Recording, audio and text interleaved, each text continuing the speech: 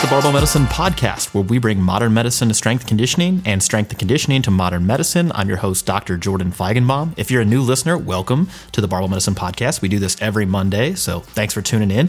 If you're a returning listener, welcome back. Really appreciate you joining us. This week is episode 145. We're talking with Bryce Krawczyk of Calgary Barbell. If you don't know who Bryce is, pause the podcast. Not like right now, but after I explain where to go. Pick your social media choice. Search in Bryce Krawczyk. You're going to have to look at the title for the spelling of his name. And just watch in awe of this guy's not only content, but also his lifting chops. This guy is seriously strong, and I really think you're going to enjoy this week's podcast. We talk about our initial forays into coaching, some common issues that we feel like will be helpful to you, the listener. Also, we talk about programming, because why wouldn't we? That's going to be really fun when you guys get into that. And then also how to be better as a coach, both at your coaching craft and then also at business, because that's an important part of the game. That and much, much more on this week's podcast. First up, some announcements. My birthday's this week. I don't know if that's newsworthy, but hey, Thursday, June 17th, I'll be turning 36. So happy birthday to me. I'll be spending this year's birthday in Daytona Beach, Florida. Yeah, that's not my vacation spot of choice. No offense to Daytona. I actually like Daytona. I used to go down there for Bike Week on a regular basis when I was racing motorcycles. But this year, it's the site of the 2021 USAPL Raw Nationals. Leah Lutz, one of our coaches, is competing. Claire Zai, another one of our coaches, is competing, and a host of other barbell medicine clients. So we're going to be down there all week watching people pick things up and put them down. So if you're interested in powerlifting, the live stream, you can find that on the internet. I'll try to put the link in the description below. I don't know if there's a single link, so if there's not a single link, you'll have to do some Googling, use your Google Foo to check that out. But yeah, a full week of very, very strong people. That's going to be fun. And then also, I got to get some golf in. So I'll be playing TPC Sawgrass. If you're into golf, that's going to be fun. Also playing at Arnie's Place in Bay Hill, and then also the Kiowa Ocean Course. Should be a good time while I'm on the East Coast. So, if you follow me on Instagram and you hate my golf posts, maybe just, take a social media holiday. At least for me. So that's what's going to be going on. Also, again, barbell medicine seminars are back. So the rest of this year, we will be doing live in-person seminars.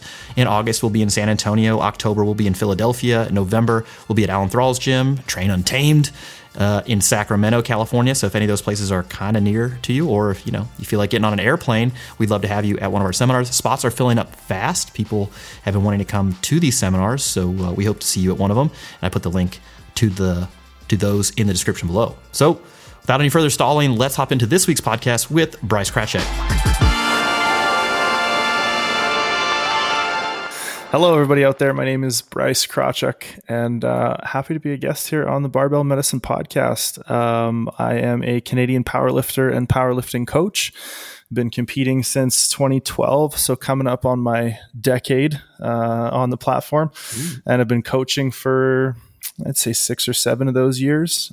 5 or 6 of those have been with Calgary Barbell. And you might have seen me on YouTube talking about sumo deadlifting or any number of other topics. But happy to be here today chatting with Jordan. So thanks for having me on, man. Yeah. Super pumped to have Bryce on the podcast. The Canadian USA border is not closed to audio waves or the internet, so we can make this happen. Yeah. I'm so bummed. I mean, I'll be honest. I didn't have travel plans to Canada, but the idea that I can't go to Canada is bothersome to me. Yeah. Maybe not right now, but maybe in the next month or two when the weather starts, really getting nice. So interestingly, we started competing around the same time. I think my first meet was 2011. We have the same coach. And really the whole topic of this podcast is why Bryce is stronger than I am. We're just going to hash out all the details. Yes, exactly. Yeah. This is more for my personal gain than anybody else listening to this. But no, and then Bryce and I worked together. Was that 2014, 15? Yeah, I want to say it was 2014, 2015. Yeah. Yeah, during the original bulk, I think. Yeah, one of many original bulks. Yeah. Well, do you remember what you weighed initially? I tried to pull it up, but Gmail was like, nah, that's too far. So I think that was when I was maybe 98 or around 100. Yeah. And I was trying to make that push up into 104, 105 kilo territory. Yeah. And then now what do you weigh? Now I'm 118, 119 ish. I'm jelly. I mean, I thought last year I was getting ready to kind of come back to more competitive powerlifting rather than just like local meets, which I'd been doing, mostly because like business and medicine, that's all the stuff, right? Any excuse I'd come up with, I was like, it's just really hard to like focus on really, really important training, but I like competing, so whatever. So I was like, I'm going to come back as a 105. I'm going to, and I just like for me, I think it's, and I don't know if it's because I have so many other interests outside of powerlifting that where like my body mass can like get in the way or not necessarily be helpful, but it was unpleasant. I got as high, I got to 102, and I think the combination of like my golf game, not necessarily, it didn't suffer. It was just like walking the courses was less enjoyable. And the fact that my lifts didn't necessarily take off, I wasn't like getting the positive, if I had benched 500 or something, I'd be like, all right, cool, it's fine. But, worth it. So I don't think that weight gain is necessarily bad, but for me in particular, in my frame and like all the things that I do, it was less than enjoyable. And now that there's really no, like the meets are starting to come back, I'm starting to tinker maybe. So we'll maybe revisit that. But for the listeners who've been living under a stupid rock, or maybe they've recently gotten internet access, take us through like how you got into, or before we get into that, just like your Calgary barbell, that's your, like just how you got into that. And then we can go through some of your lifting stuff. Cool. Yeah. So I think it was probably a year or so before I found powerlifting. I started doing like the whole personal trainer thing. So I started looking at how to educate myself. I started working under a guy who ended up kind of mentoring me as he built his own business. So I had some really cool insight into how he was doing things. And I think the first like fitness education that I ever did was a group of like 12 to 15, like 20 to 55-year-old women. And it was like, I was mortified. I was so nervous going in to like train these like general population clients. And so I definitely got my start in like box gyms and just like helping people learn how to do a squat, and then have kind of developed over the years to the point where I got asked to no longer lift at the box gym that I was training people at. They were like, you can coach people here, but we don't want you to lift here anymore. And while I was doing that, I was going through school and did a like business class project where I had to come up with some branding and like, if you were going to make a business, what would it be? And that kind of led to the eventual birth of Calgary Barbell. Oh, that's cool. So yeah, you went to school, and then it actually paid off. Imagine that. Hey. So was your business plan actually like, did you call it Calgary Barbell in your whole like pitch? And like, I did. Yeah. And I had like I nicked some like, I don't know, like crappy, tiny little gorilla head screaming logo and like wrote Calgary Barbell on it. And then eventually had like a talented graphic designer actually remake it into something real. But yeah, a lot of that kind of held true. I didn't end up opening my own gym. And I think that's like a common misconception. I think a lot of people think that I own the gym here in Calgary, but it's actually a gym owned by, I guess, close work like friend, coworker, whatever, who owns the gym. And I've been working with him since we were essentially a broom closet in the back of another gym, but he's always owned the space and I've always operated my training company within the space. So it saves me a little bit of overhead and I don't have to clean the urinals and that kind of stuff. So also less responsibility, because then it's not like, you are in charge of like making sure that the business is solvent. You're just responsible for your own personal business. Yeah, exactly. Pluses and minuses to that. Yeah. I think it's interesting, so you probably similar to me, we end up interacting with a lot of coaches or would-be coaches. And, invariably people get seduced by the idea, I want to train competitive athletes. Mm-hmm. Or, if they have lower aspirations, I want to train competitive powerlifters. And you're like, okay, and I'm not trying to, downplay that. Like, it's fun. It's particularly because we are obviously interested in the sport and we participate in the sport, but invariably you're going to train a lot of Gen Pop folks. And so I'm curious, like, what were you afraid of? Were you afraid of like just in general doing it wrong, or like hurting them, or like, That was probably the biggest thing at first, was like just generalized imposter syndrome kind of vibes, right? Like, do I know enough? Do I have any idea what I'm doing? And this was, so when I very, very first started, I did like a weekend certification thing, because the guy that I kind of mentored under was like, get a certification, come in and work for me, and then like decide if you want to go further with school and education and see if this is really what you want to be doing. So yeah, I did the weekend certification and was kind of amazed that that somehow qualified me to do the next steps of things. But yeah, I was concerned, am I doing too much? Am I not doing enough? What does the textbook say about all this kind of stuff? And it was the beginning of that bridging the gap between theoretical and practical knowledge. And I think it took a while, maybe not a while, but definitely in that first session, I kind of wasn't able to necessarily connect the dots in terms of what should take priority in terms of prescription, queuing, coaching, and all of the multifaceted things that I think are involved. Yeah. But I don't think I think that's a very normal sort of response, just because like it's impossible to know what to do and have confidence in what to do without the experience. You can have, you could get a CSCS, you could have the ACSM, the health and fitness specialist, you could have whatever cert, CrossFit, run down the list, and none of them effectively qualify you or give you the skills needed to actually work with somebody in person and have confidence in that, because again, it is all sort of theoretical, and even the most basic questions remain unanswered. For example, like, how many reps should you do? And of what exercises? And like, how many exercises? And you're like the very basic stuff that you're like, I'm unsure. So, I had a very similar experience. When I started in a commercial gym, I was training just Gen Pop, right? Nobody was coming to that particular gym at first to train with me, because I was a nobody. And then also like, that's not like, it wasn't a destination location for like athletes or competitors or whatever. Okay. So it was like a few weeks. I felt very similar imposter syndrome, but also like, I don't know what I'm doing.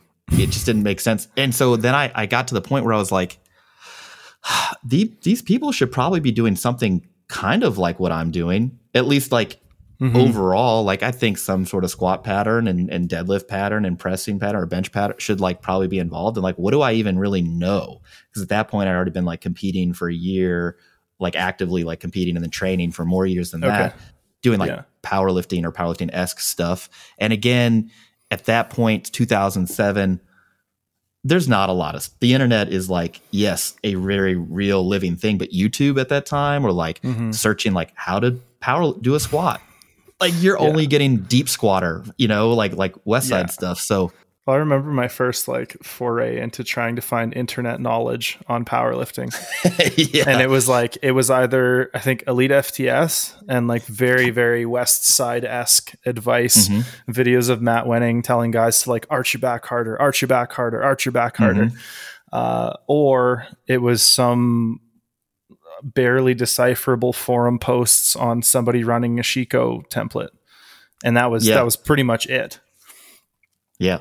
I felt like I got kind of fortunate, because through some rabbit hole, I ended up on the website, The Tight Slacks of Denzo Bon, which is like this compendium of, it's this compendium of like old time articles from either the Muscle and Health, like, and Wider's publication or Weider's publication. And then invariably I ended up with all of the Iron Mind videos, Randall Strawson. And so I'm watching all these Olympic weightlifters from yesteryear, like just do very impressive stuff. And I was like, this seems like in my mind at the time, a very athletic way to train and likely productive. And so then I was like, all right, well, here's what we're going to do. We're going to squat, we're going to deadlift, and we're going to press and bench and do chin-ups and some conditioning work. And the conditioning work is going to look like a sled work or something of that nature. And at that point in the commercial gym in particular, people were like, what are you doing? Absolutely, what are you, man. But at the same time, that kind of carved out this niche for me. And then as my education kind of continued, it seemed like that gelled. And that also coincided with CrossFit blowing up and whatever. So, but yeah, I think if you're listening to this and you're like a new coach, you're thinking about becoming a coach, like, it's normal to feel that way. It'd be weirder if you didn't feel that you're like, I have all the answers. It's like, yeah, then you need to like take a step back probably. Yeah. So like, I actually agree with your mentor. Like, yeah, get a cert, whatever the cert, doesn't matter, because it's not really going to prepare you adequately to do your job anyway. It's just a piece of paper. And then you have to like go seek out additional knowledge and skills and then get experience. And then that's how you kind of craft your particular skill set. Yeah. And see if it's something that you want to do. I think a lot of people think they want to do stuff and then they do it. And hopefully it's before they've invested tens of thousands of dollars and years of their lives in getting good at it. And then they realize they do or they don't like it. Yeah, they do. And the turnover's high, right? That's why, because they feel like they either don't like it or they're not as successful as they want to be. And then they're like, that's a lot of time spent that, could probably be spent doing other stuff. We'll come back to this in some ways later on in this podcast, but I'm curious about your first meet experience, because again, we started around the same time. Do you remember your first meet and like how that went? All right, take us through that. So I think at the time my squat was pretty much I'd just like fall and hope I could get back up. So I was squatting, I don't know, 4 inches too deep. Like one of those guys you got to take aside and be like, look, bro, you don't get extra white lights for going any deeper, you know? Yeah. And I also remember in the warm-up room before my bench opener being told, okay, you can't lift your head off the bench, you can't take a false grip, and you have to put your heels down. And all of this was absolutely contrary to how I had been training the entirety of my training career. So I think I went like 1 for 3, maybe 2 for 3 on the bench. And then I had a really great deadlift. And I think after my 3rd attempt, somebody yelled at me like, put some weight on the bar. And I wasn't sure if that was a compliment or an insult. I'm like, did I do something wrong? Are you making fun of me? Like, but in actuality, somebody was just like, dude, you call that a 3rd attempt? You should have, like, you got way more in you kind of thing. But I just didn't know how to take it at the time. But yeah, I don't know. I remember also the lights going up on that first squat and just feeling so invigorated and so like fulfilled in some weird way, or it just like it really clicked for me in that first meet that this was something that I could see myself doing a lot for a long time. Yeah, I had a very similar experience, although I was like super intimidated because at the time, again, there weren't really a lot of resources like, oh, your first meet, here's how it's going to go. You just like, you show up to some random gymnasium and like, wow, this doesn't look like the squat rack in my gym. Wow, these weights don't look, it's not the same bar. It's not the same, whatever. Yeah. And you hope you know the rules. Where's the conversion chart? Dude. Well, so even then, like, I think the weights that they used were like these old York plates. Like there were gold plates that were 100-pound plates. And then they were like, and then they used the Avanco barbell that's got like 3 knurling marks on it. And you're like, where do I even put my hands? But like, so I remember I was starting to warm up, and Micah Marino was actually at my first meet. He had been competing as a junior geared at the time. And I remember his buddies were like helping him like get into his squat suit. And I'm watching this. I'm like, that's crazy. That makes no sense. And like somebody pulled maybe a little too hard and he projectile vomits.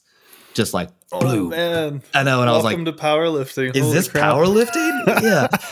And so then I pan right, and Brad Gillingham then enters the room. Just this monster, and I was like, dear God, this is like the hugest person I've ever seen. I was like, what am I doing here? I was like 176 pounds and nothing. But it was wild. But at the same time, I think for me, the 3rd deadlift, when that went up, white lights, everybody's clapping. I mean, everybody, all 50 people who were attending the powerlifting meet, because no one, it's powerlifting. But I was like, this is the greatest thing that's ever happened. Oh my gosh, I'm so excited. Yeah. I would like to say for the listeners at home, I didn't win my first meet or anything. I got like 5th or 6th or something, but I was like, this is it. This is my sport. I don't know. It's just, something about it. And then, all right. So do you remember what your totaled at your first meet? Not off the top of my head. Okay. I think I pulled like 540 or 550 though. Yeah. I had a good deadlift like right away. We had the same deadlift. Yeah. I went like 200, 440, 308, and then 540 or something like that as a 181. And everyone's like, oh, pretty solid number. Around there. I think I squatted like 192 or 197. Yeah. And then benched like 135 and pulled, 250, 255 or something. And then now what was your last total at your latest meet? My equipped meet, I squatted 400, benched 262.5, and deadlifted 400. So just for the people at home, when he says 400, we're not talking pounds. Those are kilograms. Yeah, That's 881. 881, yeah. That's a flex. I don't even, so like my bar math in kilos only goes up to like 320. Because I'm like, that's, my squat's not going to surpass that. Deadlift, I can do the change math after that. And my bench, obviously, I'm not putting that on the barbell. But so I guess I'm curious, what made you want to get into gear? Was it just like, oh, this is different, I'm going to lift more weight, I want to learn this? Or just like morbid curiosity? That was a huge part of it for sure. I think like equipped lifting was kind of presented to me in a cool way. We had a provincial coaching summit. So a bunch of the coaches in our region kind of all got together and shared a little bit about their coaching practice. And one of the guys, his entire presentation was on equipped lifting and why it's cool and why you should do it. And during the time I was kind of in the earlier stages of dealing with my hip injury that I've kind of been dealing with forever now. And I thought, well, maybe this is a way that I can continue to push my training and not be in pain when I lift. And it turns out that was the case, which is, I think, part of why I took it as far as I did. And yeah, it was a different challenge. I really enjoyed being a novice again, because, you have kind of a similar like noob gains phase where you're going through and you're learning the equipment and you're just getting better and better and better. And every session you're putting 10 or 20 kilos on and it's feeling lighter. And it's kind of like, being back in the early days of getting onto your first structured program in some ways. So it was really attractive. And yeah, obviously the weights being that much heavier, I think that's why we're all here is for heavier weights. So right. Yeah, exactly. Okay, your best equipped squat's 400. What's your best raw squat?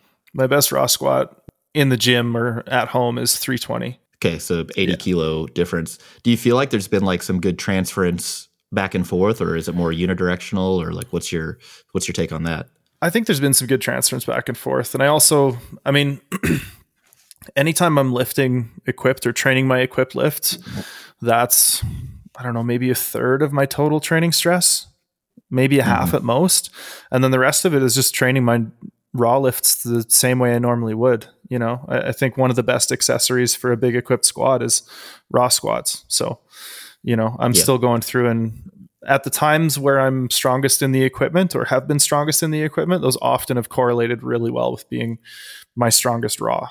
So I think it's strong is strong. Yeah.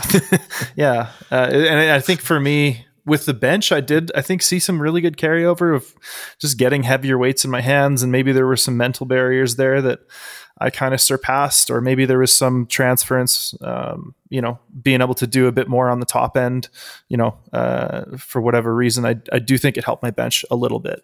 Yeah.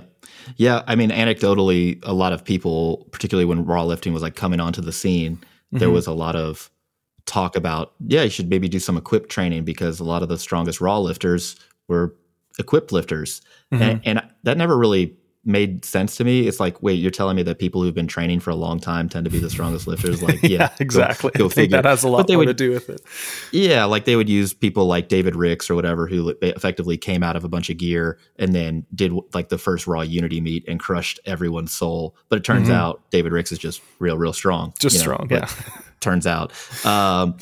But I do think, with the advent of like the slingshot, for example, that's like a poor man's bench shirt. Deadlift suit, I don't know that a lot of people are going to get a ton of carryover, but you may be able to train your deadlift maybe more or harder or whatever, something different.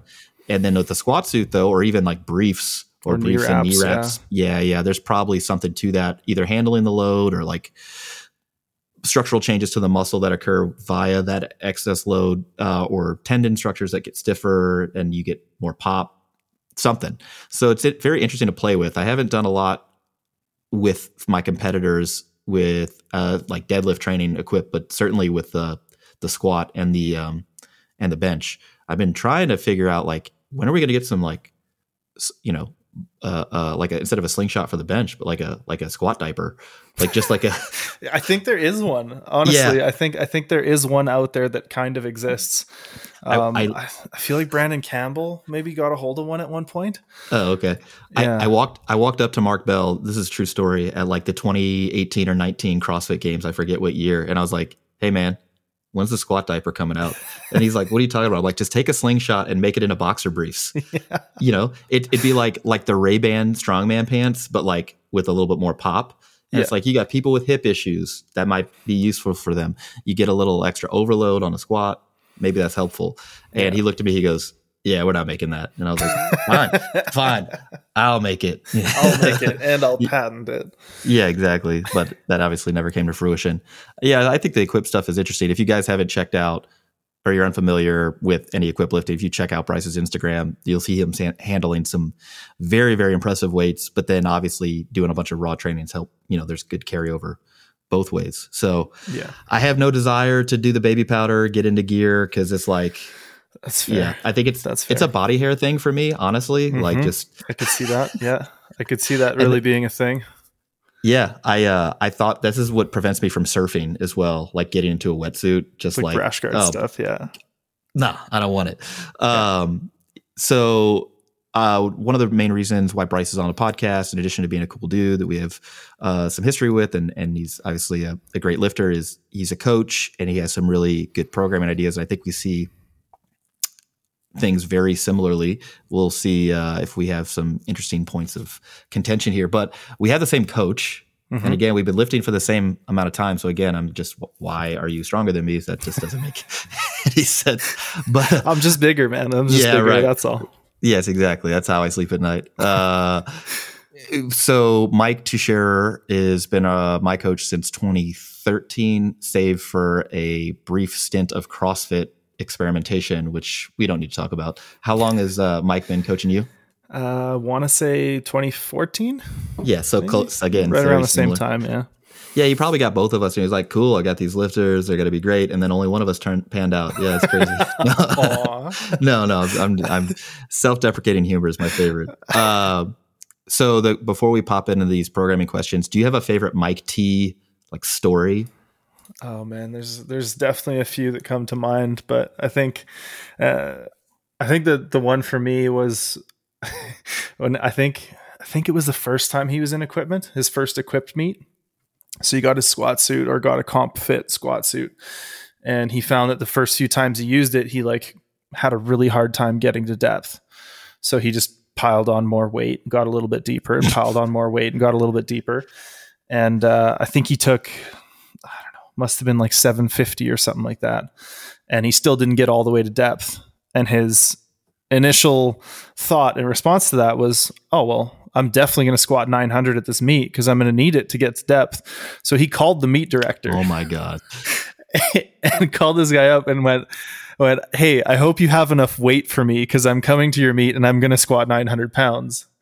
And then I think kind of ended up going for a training session with somebody who was a bit more experienced and got a bit of a reality check. But I remember him telling me that story and me laughing quite hard at his very early interpretations of, well, it's just going to take more weight. Yeah, the ball. Can you imagine just calling a meet director? Hey, hope you got enough weight for me. And the meet director's like, you better have enough weight for me. Yeah, it's first world problems.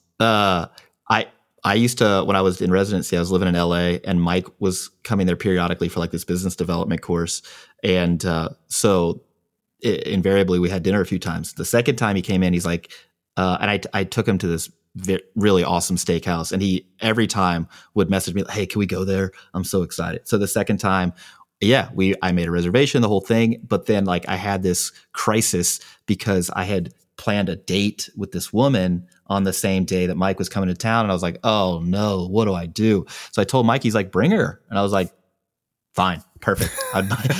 This is going to be great. So this woman was involved in the fitness industry, but not in powerlifting. But I thought, if this will be fun, it'll be fun. And at the time, Mike had just started with that hip low back issue that he kind of has been working through for a while now. Mm-hmm. And so we were kind of talking about that at dinner, and the woman's like, have you tried foam rolling? And I was like, no. And Mike's like, yeah. And she's like, what about the couch stretch? Are you familiar with the couch stretch? Like all these like things. And I was like, I'm so embarrassed. I can't even form words right now. But no, Mike T's a good guy. And I think it's probably for good, has influenced our kind of the way we program and stuff. So yeah, for sure. A lot of people that are listening to this they're powerlifting curious in that and I described that like you want a big squat, bench, deadlift, but you're probably not going to enter a meet. And if you do, it's kind of for casual sort of purposes. More so you just want to get strong in the gym. So what are the biggest programming differences you think there should be between like a competitive powerlifter, like you got 3 meets scheduled a year, one maybe is of high priority, the other 2 like warm up or training meets, versus somebody who's more just like, I go to the gym, I'm interested, I like the squat, bench, and deadlift, but I'm not actually competing. What sort of programming differences would you say? I think the biggest thing, and I run into this with, I think I have some clients who either haven't competed yet, might not compete, etc. But I would say for those people who are serious about competing, it's kind of about how you would interpret their training data. And I think you would interpret, we'll call lifter A the competitive lifter and lifter B the non-competitive lifter. And for lifter A, I would say what you're trying to suss out of their training is what makes them adapt, what makes them better, what's going to give us the quickest or most reliable rate of progress, be that, measuring stress, average intensity, exercise selection, all those things. And for lifter B, I would say I would lean more into what do they enjoy doing the most, as long as they're getting some results. So I would say focusing less on, driving performance, sometimes at the cost of enjoyment. Although I do find for most of my competitive lifters, the more novel stuff that they enjoy doing, they have more buy-in into, and they're probably going to get more out of it anyways. But for somebody who doesn't necessarily want to compete, if they're like, hey, I got this crazy ass bar, I want to try it out. I'd be like, yeah, sure.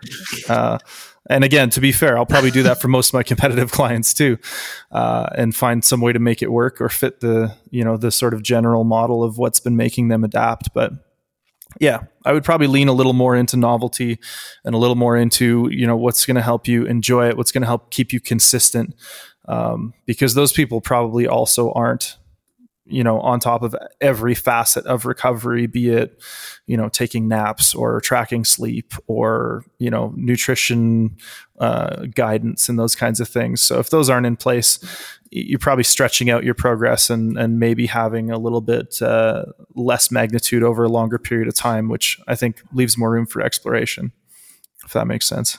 Yeah. Well, I think if somebody's a bona fide powerlifting competitor, you're making compromises to their training from like a full-on physical development standpoint in an effort to drive maximum performance. And I should say that I'm talking about the person who's been training for a considerable period of time, because it in my estimation, when someone says I'm a new powerlifter, like I'm a novice powerlifter, I'm like, I don't really know what that means. Like, because if you're a novice trainee, I don't know that your program looks much different regardless of where you think your end goal is, whether it's powerlifting, Olympic weightlifting, body, like strongman, whatever. You just got to build this big base of training, right? But if you're like, you've been training for a while and now you're just getting into powerlifting, but you're not necessarily going to compete, I don't know that you need to make all those compromises that a person like you is making, or if I'm getting ready for a meet that I'm making. And those compromises would be like with exercise selection, it's probably going to revolve. Bicep curls. Less biceps curls, unfortunately. For sure. I know, right? Like, how do you fill out a singlet? Like, that's the only reason. Like, but then also just like even just rep schemes, right? Like, most of your stuff's gonna be in the lower rep ranges. You're not doing a lot of high rep stuff. You're not doing a lot of power development, like just low weight, high velocity stuff, because it just doesn't really transfer to your sport unless you find that an individual does, for whatever reason, really take off with that stuff. So that's my thing, is like sort of you don't need to make those compromises, and you can do other stuff, whether it's more conditioning, whether it's more bodybuilding or straight up hypertrophy work, or whether it's greater variety of rep schemes. When you're, because again, not every, probably I would say a decent amount of your clients aren't stepping on a platform, every 6 months. Especially not lately. Yeah, for sure. For sure. What's your take on like a bodybuilding block or like a hypertrophy focused block? Like, do you program those? And if you do, what are besides the rep schemes, do you like completely, are they squatting? Are they benching? Are they deadlifting? Like, how do you do that if you do it at all? I think it's been few and far between that I've built a program that doesn't have some kind of like comp squat, comp bench, comp deadlift in it. The frequency might be substantially lower. The overall training stress applied by those movements might be substantially slower, but I'll usually keep them in some regard. I would say at this point, probably 90% ish of my clients are competitive or competing at least somewhat seriously. So I think totally removing those movements for them might be a bit much in terms of just losing that sort of skills practice and maybe some of the neural adaptations. But yeah, for hypertrophy stuff, again, I really find that some of my best results come from being very collaborative, especially with clients that I've had for a long time. And just being like, what do you want to do? What's going to make you excited about going to the gym? What movements, what rep ranges, what protocols, because a lot of it is, exercise science is wonderful and fun and all.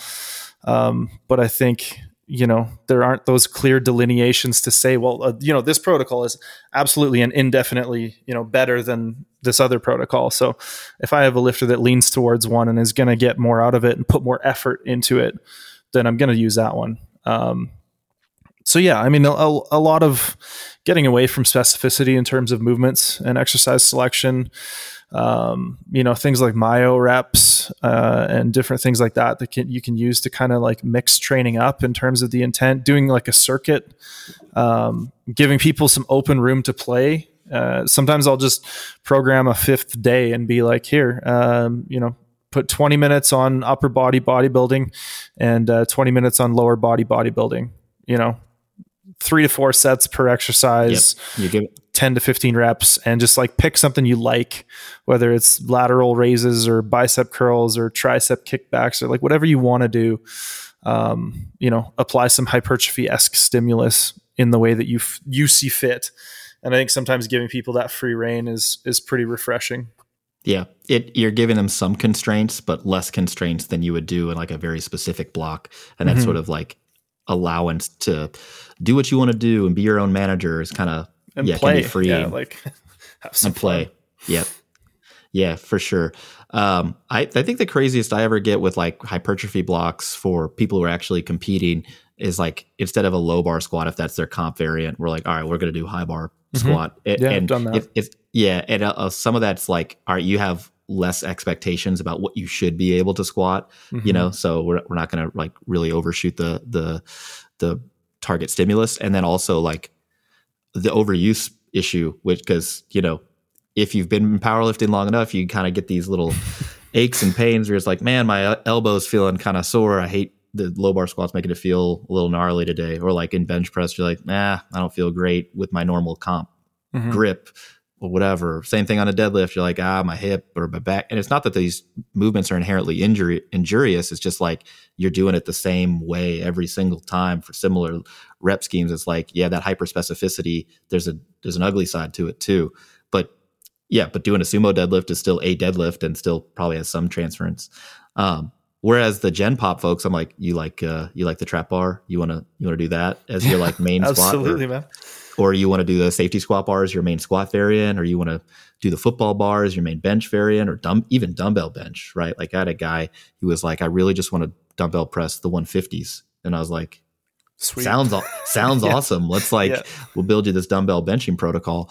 Probably not going to be helpful for your competition bench in a powerlifting meet because, last time I checked, there's no dumbbells there. But if you're a ways out, you have some freedom. It's just, I agree that if you actually have somebody who's competing, I don't know that I would do like a pure non-specific hypertrophy block unless there was some either injury thing that we were working around, some sort of like mental block as far as like they were getting like squat anxiety all the time, where it's like, oh gosh, I just am dreading this workout. And it's like, hey, we could take 3 or 4 weeks off, have some fun, screw around, not do singles for a while and whatever else. Yeah, yeah, sure beats putting trash bags on the weight, so you don't have to know the load on the barbell. It kind of related to that. I was talking to Knuckles last week. We were doing a little podcast, and he told me that he does a lot of his warm-ups on squat with his eyes closed. Really?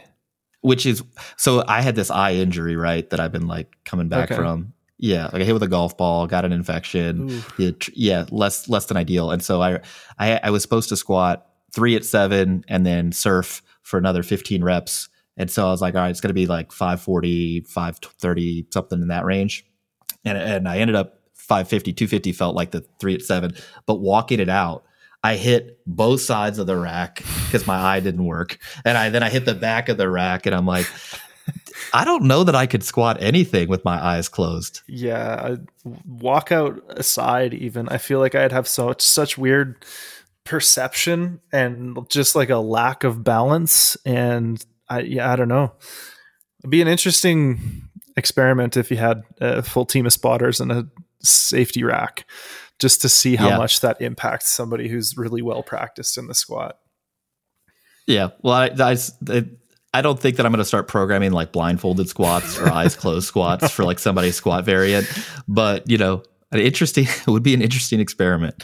As far as conditioning goes for powerlifting, are you doing any cardio these days? So I get my like 8 to 10,000 steps, and that's okay. Pretty much it. Like per day? That's your daily. Yeah. When I was a 105, I'd go hiking almost every weekend, anywhere from like 15 to 25 kilometers, plenty of elevation. And that was great. But I've found that hiking has become very, there's been a big, like very staunch increase in the level of difficulty of hiking at this body weight. So I've been doing a lot less of it. However, I do still try to get out from time to time. So yeah, that's about it. So you're still doing some conditioning work, even if it's not formalized conditioning. Yeah. I just take my dog for like 3 walks a day. Yeah. And that's pretty much it. And you can still squat 881. Well, I did in March last year. I don't know if I could do it right now, but. Right.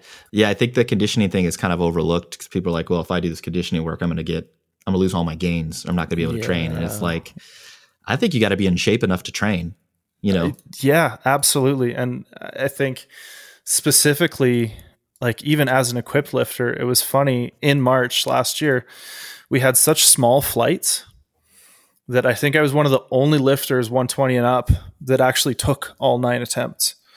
Really? Because, especially if you're self-wrapping, it's a big process to like get ready and get out onto the platform. And then you have, I think we had 6 or so lifters.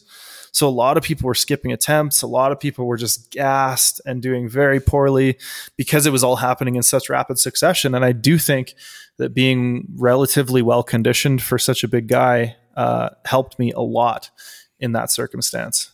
And I do also think that my session times have been cut down since I've started incorporating a little bit more of a formalized conditioning. I don't have to take 8 minutes between squat sets and that kind of stuff.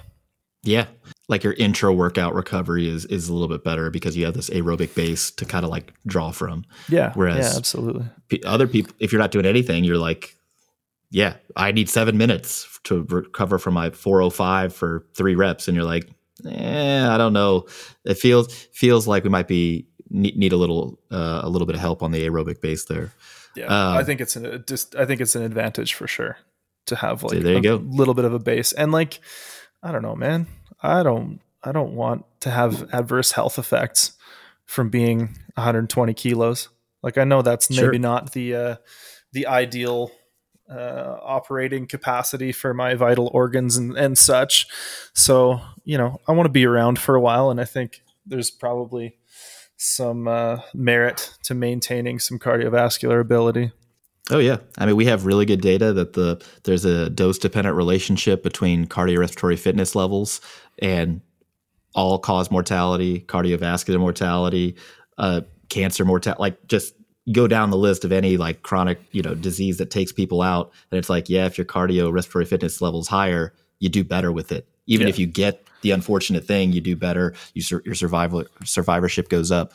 Yeah. And so the pushback against like conditioning, particularly by the strength field, is like, it's I don't know, crazy to me. So look, this dude almost squats 900 pounds or has almost, and he's telling you to do some conditioning. Just go for a few walks. Like, it doesn't even have to be hard. Yeah. Well, that's the other thing, is that people are like, all right, cool. Well, so if I have my lifting programmed out like this, it's very specific, and, got my training logbook, the whole deal. Like, okay, so how do I plan my conditioning? And they're like, immediately people go to sprints or sled pushes or pulls. And I don't think there's anything wrong with any of that stuff. No, if you have, not if you enjoy it. Like, yeah, if you enjoy it. And then also if you have like a base of training to like tolerate that. But if you're literally coming off the couch or the only thing you do is resistance training, it's probably that's the third or fourth step. Like, you got to have this base, otherwise it's probably not going to go so well for you. I actually have a really funny story from when you and I were working together. Oh, I don't know if I ever told you about this, but I think you programmed me to do some like interval training, some like high intensity sprints or something like that, and I never ever did them. But there was one day where I was like, you know what? He's programming this stuff. Like, I'd be remiss to not do it. I'm just gonna suffer through and do it. And I did it the one day, and I was furious afterwards. People talk about getting like a runner's high. I had whatever the opposite is. One of my lifters came up and asked me some programming question, and I was like, I don't know, man, just do whatever you want. And just like, it was the weirdest thing, but I was in a terrible mood after doing those sprints. That's barbell medicine right there. Just putting people in terrible moods all over the world. And I think it was probably because I didn't do them at all for the first 6 months. And then all of a sudden was like, yep, I'll just throw these in. And then I was like, wow, I'm not ready for this at all. This feels terrible. Yeah. Yeah. I mean, that's the thing. It's just the whole point is like, particularly the way I program conditioning for lifters is to improve their recovery in the gym, improve their ability to recover from session to session. And then also like, this physical activity stimulus tends to be really, really important with respect to appetite regulation, in addition to all the health benefits. And so it's like, okay, so for all those reasons, we probably need to do this, but how do I get you to do it? Right. So yeah, I think the HIIT stuff, some people just gravitate towards that. They love it. They're like, I want to get in and get out 15 minutes. That's what I'm allowing. And other people are like, that's too hard. and so for those people, the low intensity steady state stuff tends to be, a better pick. And I was that guy going from like the couch into those sprints. Yeah. And I think if I had been a better, like more coachable athlete at that point, I probably would have told you that I wasn't doing them and told you that like when I did them, I just about died and felt terrible, but I don't think I ever mentioned that. Yeah. Well, in that case, what I would have done is either I probably would have asked you if you're open to continue to do this interval work. If that's not something you're just like opposed to, let's lower the RPE down and make it it'd be a moderate intensity interval thing, or even doing aerobic intervals. So like a minute at 7 or 8 or something like that versus like 30 seconds at 10 where you're literally running from a bear. But yeah, you're trying to find, just like exercise selection, you're trying to find a modality that people will do. So that's interesting. I didn't know that, but that is funny. Now I have a good Bryce Krawczyk story. So we've been talking about powerlifting a little bit here. I think one thing that may be interesting to kind of delve into is attempt selection. So even if you're powerlifting curious, maybe you're not going to like go to a meet, but you like the squat, bench, deadlift, and you do it in the gym. It's like, all right, well, how do you pick your attempts if you're testing in the gym? You're trying to max out, which is basically every Monday in every commercial gym across the country for bench press. So giving people some practical tools for like how to pick attempts. Let's start out with what I feel like is the easier way to do easier situation. Meet day. How are you picking attempts for your lifters? So we have a spreadsheet built out that'll basically give us a range. I think we're usually prescribing an opener around like 89 to 91% of the goal for the day. And then taking jumps based on how well that moves, right? And 100% being whatever your goal attempt or PR is for that day or for the meet. So we'll take, anywhere between a 5 or 6% jump. Another like handy general rule is you probably want to jump more from your first to your second than you do from your second to your third. And also go in with a range of acceptable numbers and base that off of how your training's been going, right? You should be doing some math ahead of time to get an idea of, okay, what am I probably or likely good for, as opposed to just kind of pulling a number out of your head and being like, yeah, I'm gonna hit this. So yeah, I mean, there would be some like general sort of heuristics for something like that. Yeah, so you're thinking like around 90% ish for the opener, 95 ish for the second, and then 100 to 102.5. Like if we're talking about a 1RM or 100% of the goal, just depends on how you kind of swing it. And I agree, the second to third jump should almost always be smaller. My caveat is usually on bench press or third pull on deadlift. It's like I typically take the same jumps on bench. It's like a 5 kilo jump each time. That's fair. Yeah. Yeah. Just particularly for a raw lifter, or less if just depends how much you're benching. And then the third pull on the deadlift, like everything's on the table. Yeah, it's like if I could win, I might put that on there. Yeah. But in the gym, when people are testing, people probably don't have that level of like cerebral sort of, goal setting and like strategy. They're kind of just like, well, how do I get the maximum performance out of myself today? And so I'm curious as to like how you would coach the gym bro who's like, I'm trying to max out on bench press today. I haven't even really been doing a bunch of singles. I have this ballpark idea of what I want to bench, but all I know is my historical max that I did 6 months ago. So like, where do you start this person, and like how does that process go? See, it's interesting without a lot of data, and it's funny.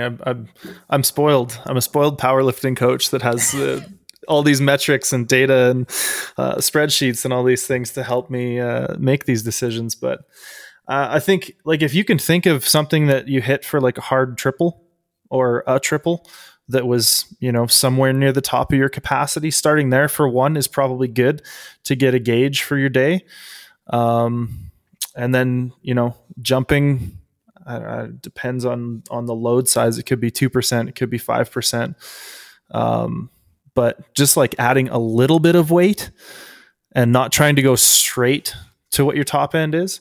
So adding maybe less than you think you'll max out with and trying to break that down into maybe 2 or 3 attempts, kind of like you would in a powerlifting meet, to get a finer resolution on where your capabilities are that day. So yeah, it's tough without any data though. I like that. But I guess I came to this question because there when I did my little CrossFit experiment, there were a lot of workouts that are like, all right, you got 10 singles on whatever, if it's press or jerk or front squat, whatever work, and you're trying to find a 1RM for the day. And it's like invariably people's first single would be something stupid light, like 70%. And then they would just take these huge jumps and end up failing around rep 5 or 6. And you have all these attempts left. And so I'm like, all right, well, how would I do this? Right now, I have the benefit of having a long training history. I kind of know where my maxes should be for most lifts at any given point. I'm thinking, if I've got, let's just say 5 singles to work with, like that's where I'm going. I'm starting at something that's like a heavy triple, and I'm taking 2.5% jumps ish, and trying to leave a couple kilos in the tank. I don't need to like go to that ragged edge and fail a rep, which is effectively, it's better to leave a couple kilos on the platform, or in this case the bent or whatever, than fail and miss.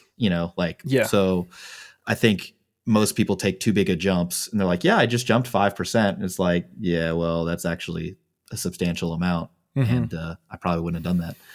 And paying attention to bar speed, because that's going to be your biggest thing. If what you thought was your 1RM flew, well, cool. Well, we got some room to go. More on there, yeah. But if 90% really, really slows down and is grindy, like, well, you might only be good for 93% today of what you thought was your 1RM just for the given day. So, and I'm sure when you're warming up to singles, you kind of do this too. You have a ballpark, like, all right, here's the single I need to work up to for the day ish. You might give yourself 2 warm-ups beforehand that are probably within 10% of that top that top number. The first one, that should be super easy. The second one, challenging, but not impossible. And then you stick to the plan. Yeah. If the first one felt terrible, you're like, what's happening? Maybe we need to adjust the plan. Yeah. But by the same token, if the first one felt amazing, you don't deviate from the plan either. You go to the same planned, intermediate jump, and just to verify, to get that sort of granularity. But I think what people do is that first warm up flies, they're like, cool, I'm just jumping to I'm going to PR, or I'm going to go go off plan. It's like, yeah, if it's real light, it's hard to tell.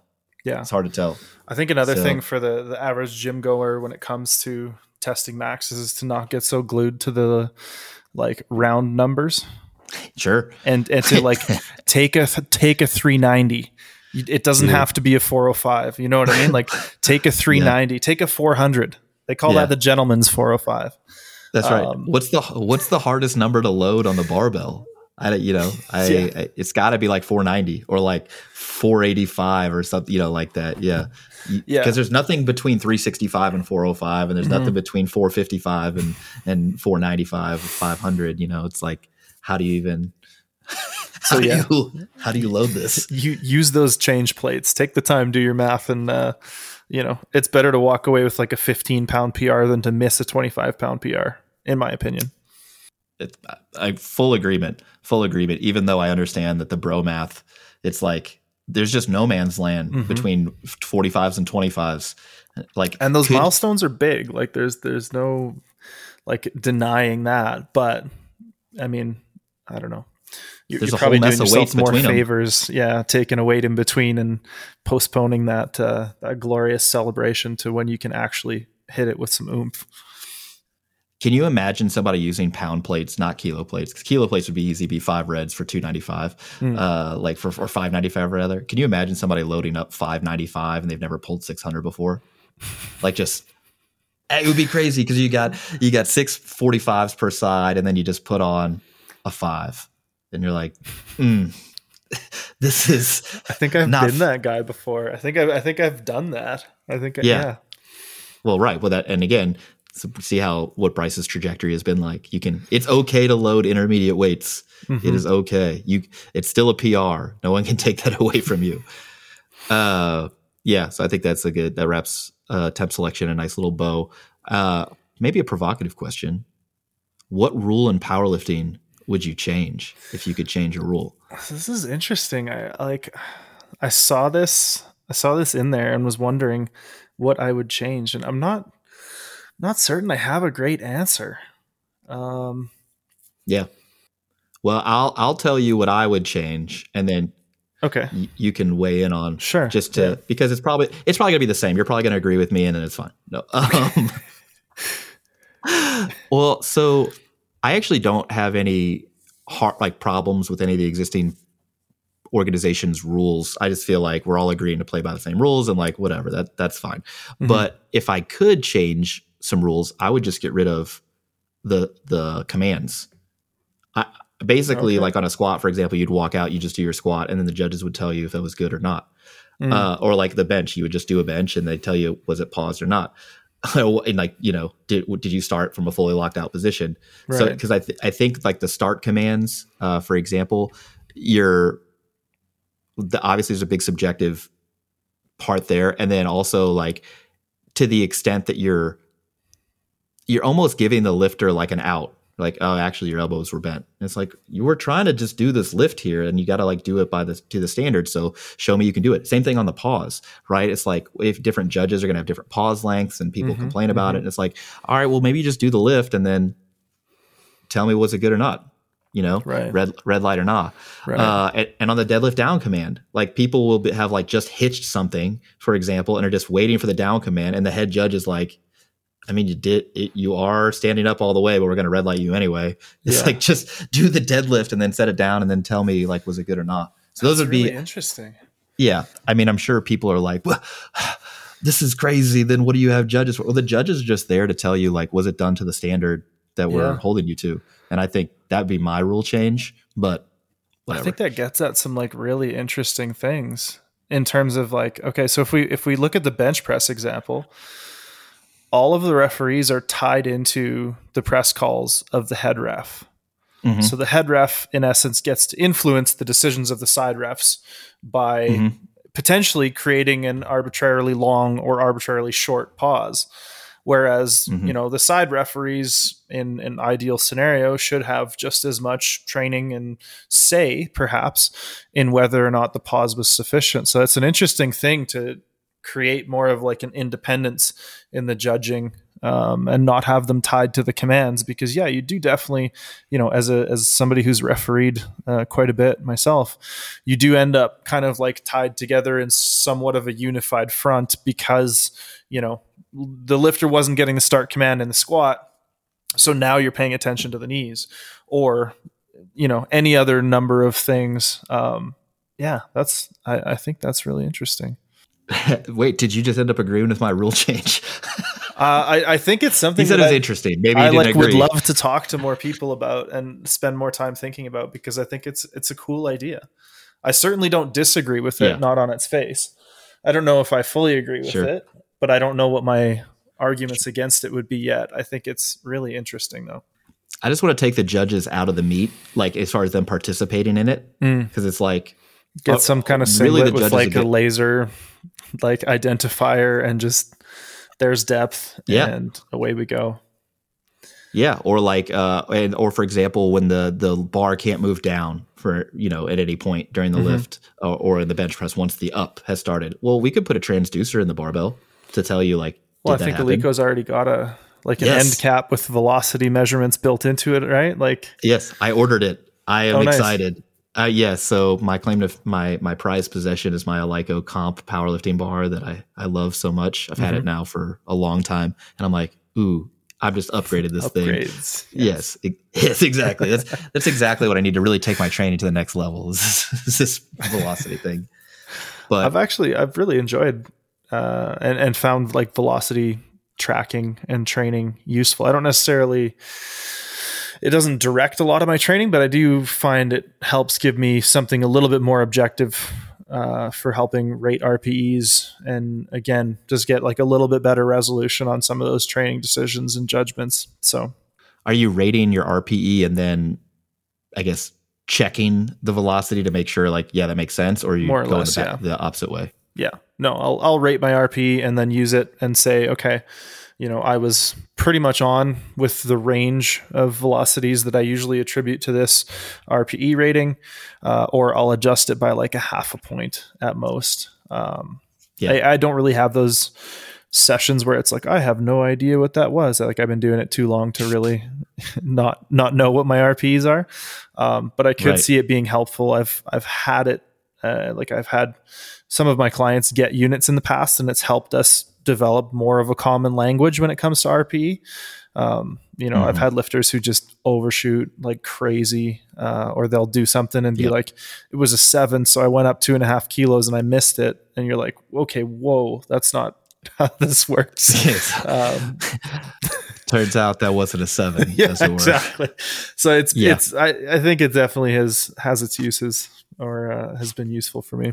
No, I do. Well, I have a BART, was it Speed for Lifts tracker thing now? Yeah, nice. But which is cool. And then when people saw Austin and I using them, they were like, oh, so you're just not using RPE anymore. You're just using the velocity. It's like, well, no, they work together, but the RPE for me supersedes the velocity, right? It's like, that felt like this, and I'm just using that to like corroborate the evidence, or be like, actually, you were maybe a little too conservative, or you're like undershooting. It's just a hair. It just adds some resolution, and also the like gamesmanship, because I'm like, I want to move this one faster. Oh, absolutely, man! Like, absolutely. The last couple of singles before the top single, when those are really flying, I think it does give you a lot of extra confidence to be like, okay, I'm moving well today. Like, this is gonna really boogie, and I think there are some advantages to going into a top set with some of that additional confidence and like objective measure to say like, hey, I'm performing really well, so this is going to go well. Yeah. I also like my protocols right now are like triplet 7 surf, which is like keep the weight the same for another 15 reps, no set at 7, no above 7. And so I'm like, all right, well, I know what the velocity range is there. So if the velocity starts to dip, the thing will yell at me and like, hey, stop being an idiot. I mean, it doesn't Yeah. say that, but like that's basically what it's telling me. So it can be useful. Okay, this is I like this topic a lot. I'm just curious to kind of get your thoughts. Internet in the fitness industry. These aspiring coaches or would-be coaches are like, well, how do you even build this online following? Like, how do you do it? So it sounds like you had this like very serendipitous business class that kind of like helped you create this brand. But like, what else do you feel like you've done to like amass your current following and your audience? Like YouTube has been obviously huge and instrumental for our for building our following, creating a following in the first place. And again, it was kind of a serendipitous thing of me running into my now business partner Dylan, and him being like, "Hey, we should film some of your workouts and like make them into vlogs." And originally I had approached him and said, "I want to do some client spotlights. I think it's a cool way to highlight and promote the business and like show people what, who our community is and get people interested." And he was filming some vlogs of himself, and he's like, "Hey man, I can make really great videos, but I'm not that strong and nobody cares to watch me like dumbbell press 45s." You know what I mean? Like, he's like, if I can take my creativity and my abilities behind the camera and in the editing studio and apply them to like your lifting. And at the time I was starting to train for IPF Classic Worlds in 2016. He's like, well, then I think we really we can really put something together. So that was a lot of it. And then I think things really started taking off when I started thinking about always trying to provide some kind of value in terms of giving somebody a takeaway, giving somebody some sort of insight into how I'm successful, why I'm successful, helping people. And, we've built a lot more of what we've got for following on doing things like Form Check Friday and trying to help people improve their technique and talking to people about program design and offering tips and suggestions for different ways to lift and different things, workarounds for injuries and all these kinds of things. So I think one of the big questions that always comes into mind when creating some kind of content is like, okay, can somebody take this and use it? Is watching this going to benefit somebody? And then, okay, how do we make it more watchable? So make it benefit somebody and then try to make it watchable so that people, it's not just like dry content, which there's definitely a market for if you're a brain genius. But if you're like if you're a super genius, then in a lot of cases you can get away with being dry, and it's almost a necessity of a lot of that information, because as soon as you start getting into more nuanced discussions, I think it inherently starts to lose, inherently a lot of people will start to lose interest because they want the quick takeaways. So you also have to think about where you land on that spectrum of detail and nuance. But yeah, that's I actually think that's perfect. I had not heard that idea conceptualized so clearly and succinctly. It's like, there's on the edutainment continuum, there are people that are like full-blown educators, right? And there are people that are full-blown entertainers. And it's like, well, where do you fall on that scale? And I think in this space, that's like the ticket to success, unless you happen to be this very successful athlete that's already popular, in which case you don't need to listen to this because you're already popular. Yeah, you have your audience. Exactly. If you can just like smash world records and you look like a bodybuilder, turns out you can kind of do no wrong. And if you're good, you can do exceptionally well. Like if you do all that other stuff well on top of that, you're really laughing.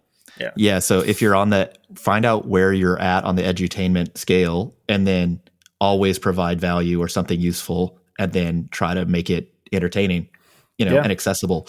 And that's, this is a very common thread that I've heard and had spouted on this podcast over and over again. It's like, nobody's saying like, I just like put stuff out there and, randomly kind of blew up. Everybody's had this very intentional focus, and it's always started with helping folks, right? Providing value, providing something useful. And it's like, content is king. And if your content is useful and entertaining, you're going to be great. So that's why, yeah, I agree that, I mean, I wasn't going to tell you why I thought your online brand has done so well, but it's to me, that's not a surprise. Somebody who's doing things that intentionally and like with that sort of underlying understanding of what's going on. With like people are watching because they want to learn stuff and they also want to be entertained. So it's like, do that. You've had like this sort of coming through the ranks as far as like the cachet that you are carrying with respect to knowledge. And a lot of that has been your own, like you've sought out experts and education and this, that, and the other. So if you were going to tell like aspiring coaches or would-be coaches, like what to do or where to go to get woke, but for real though, to get coach woke. Yeah. Coach woke. Yeah. What would be your top few tips? Oh man. There's so much out there. I think it's almost more like how to parse it than it is how to find it. Yeah, sure. Fair.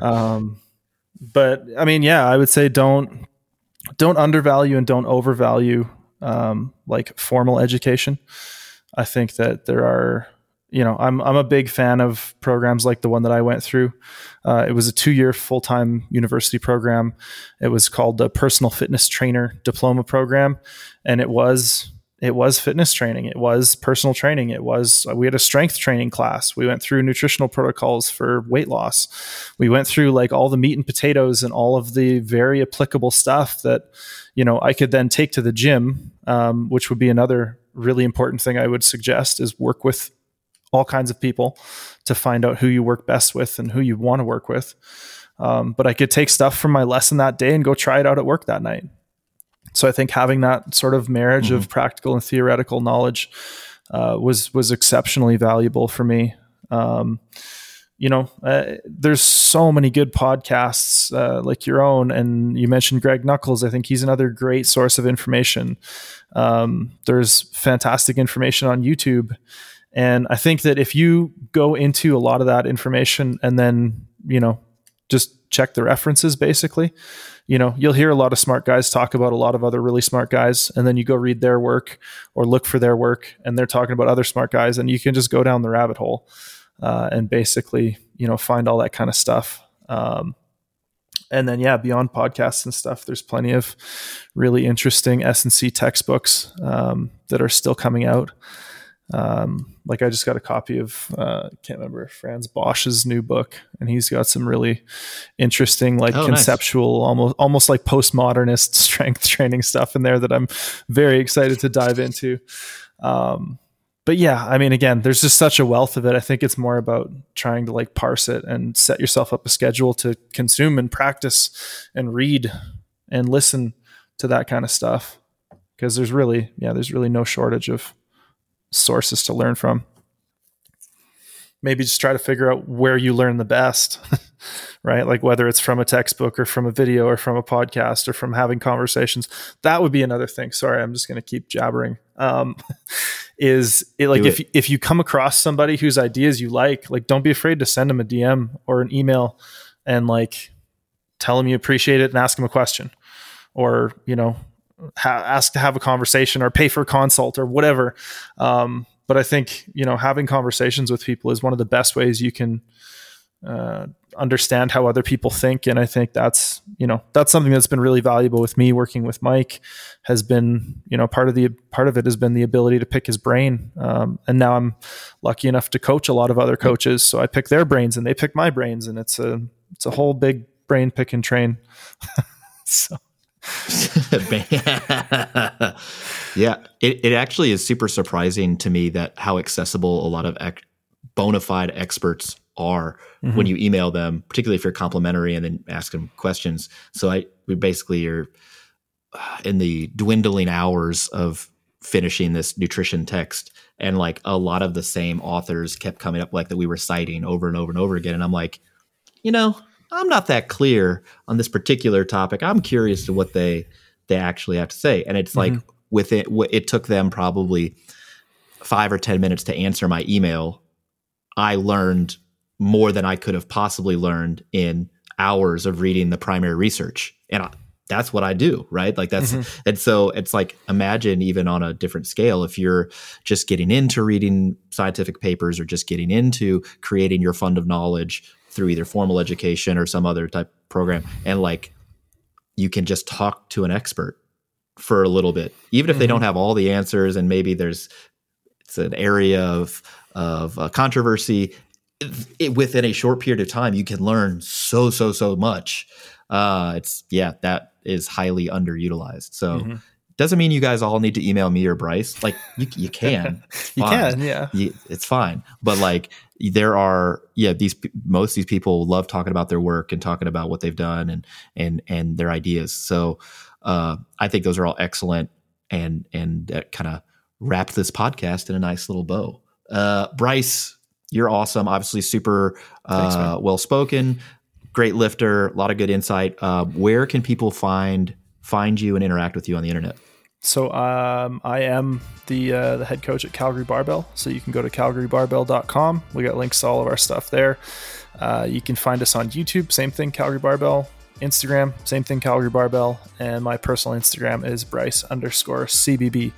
And you can follow along with my lifting and pictures of my dog on there. It's perfect.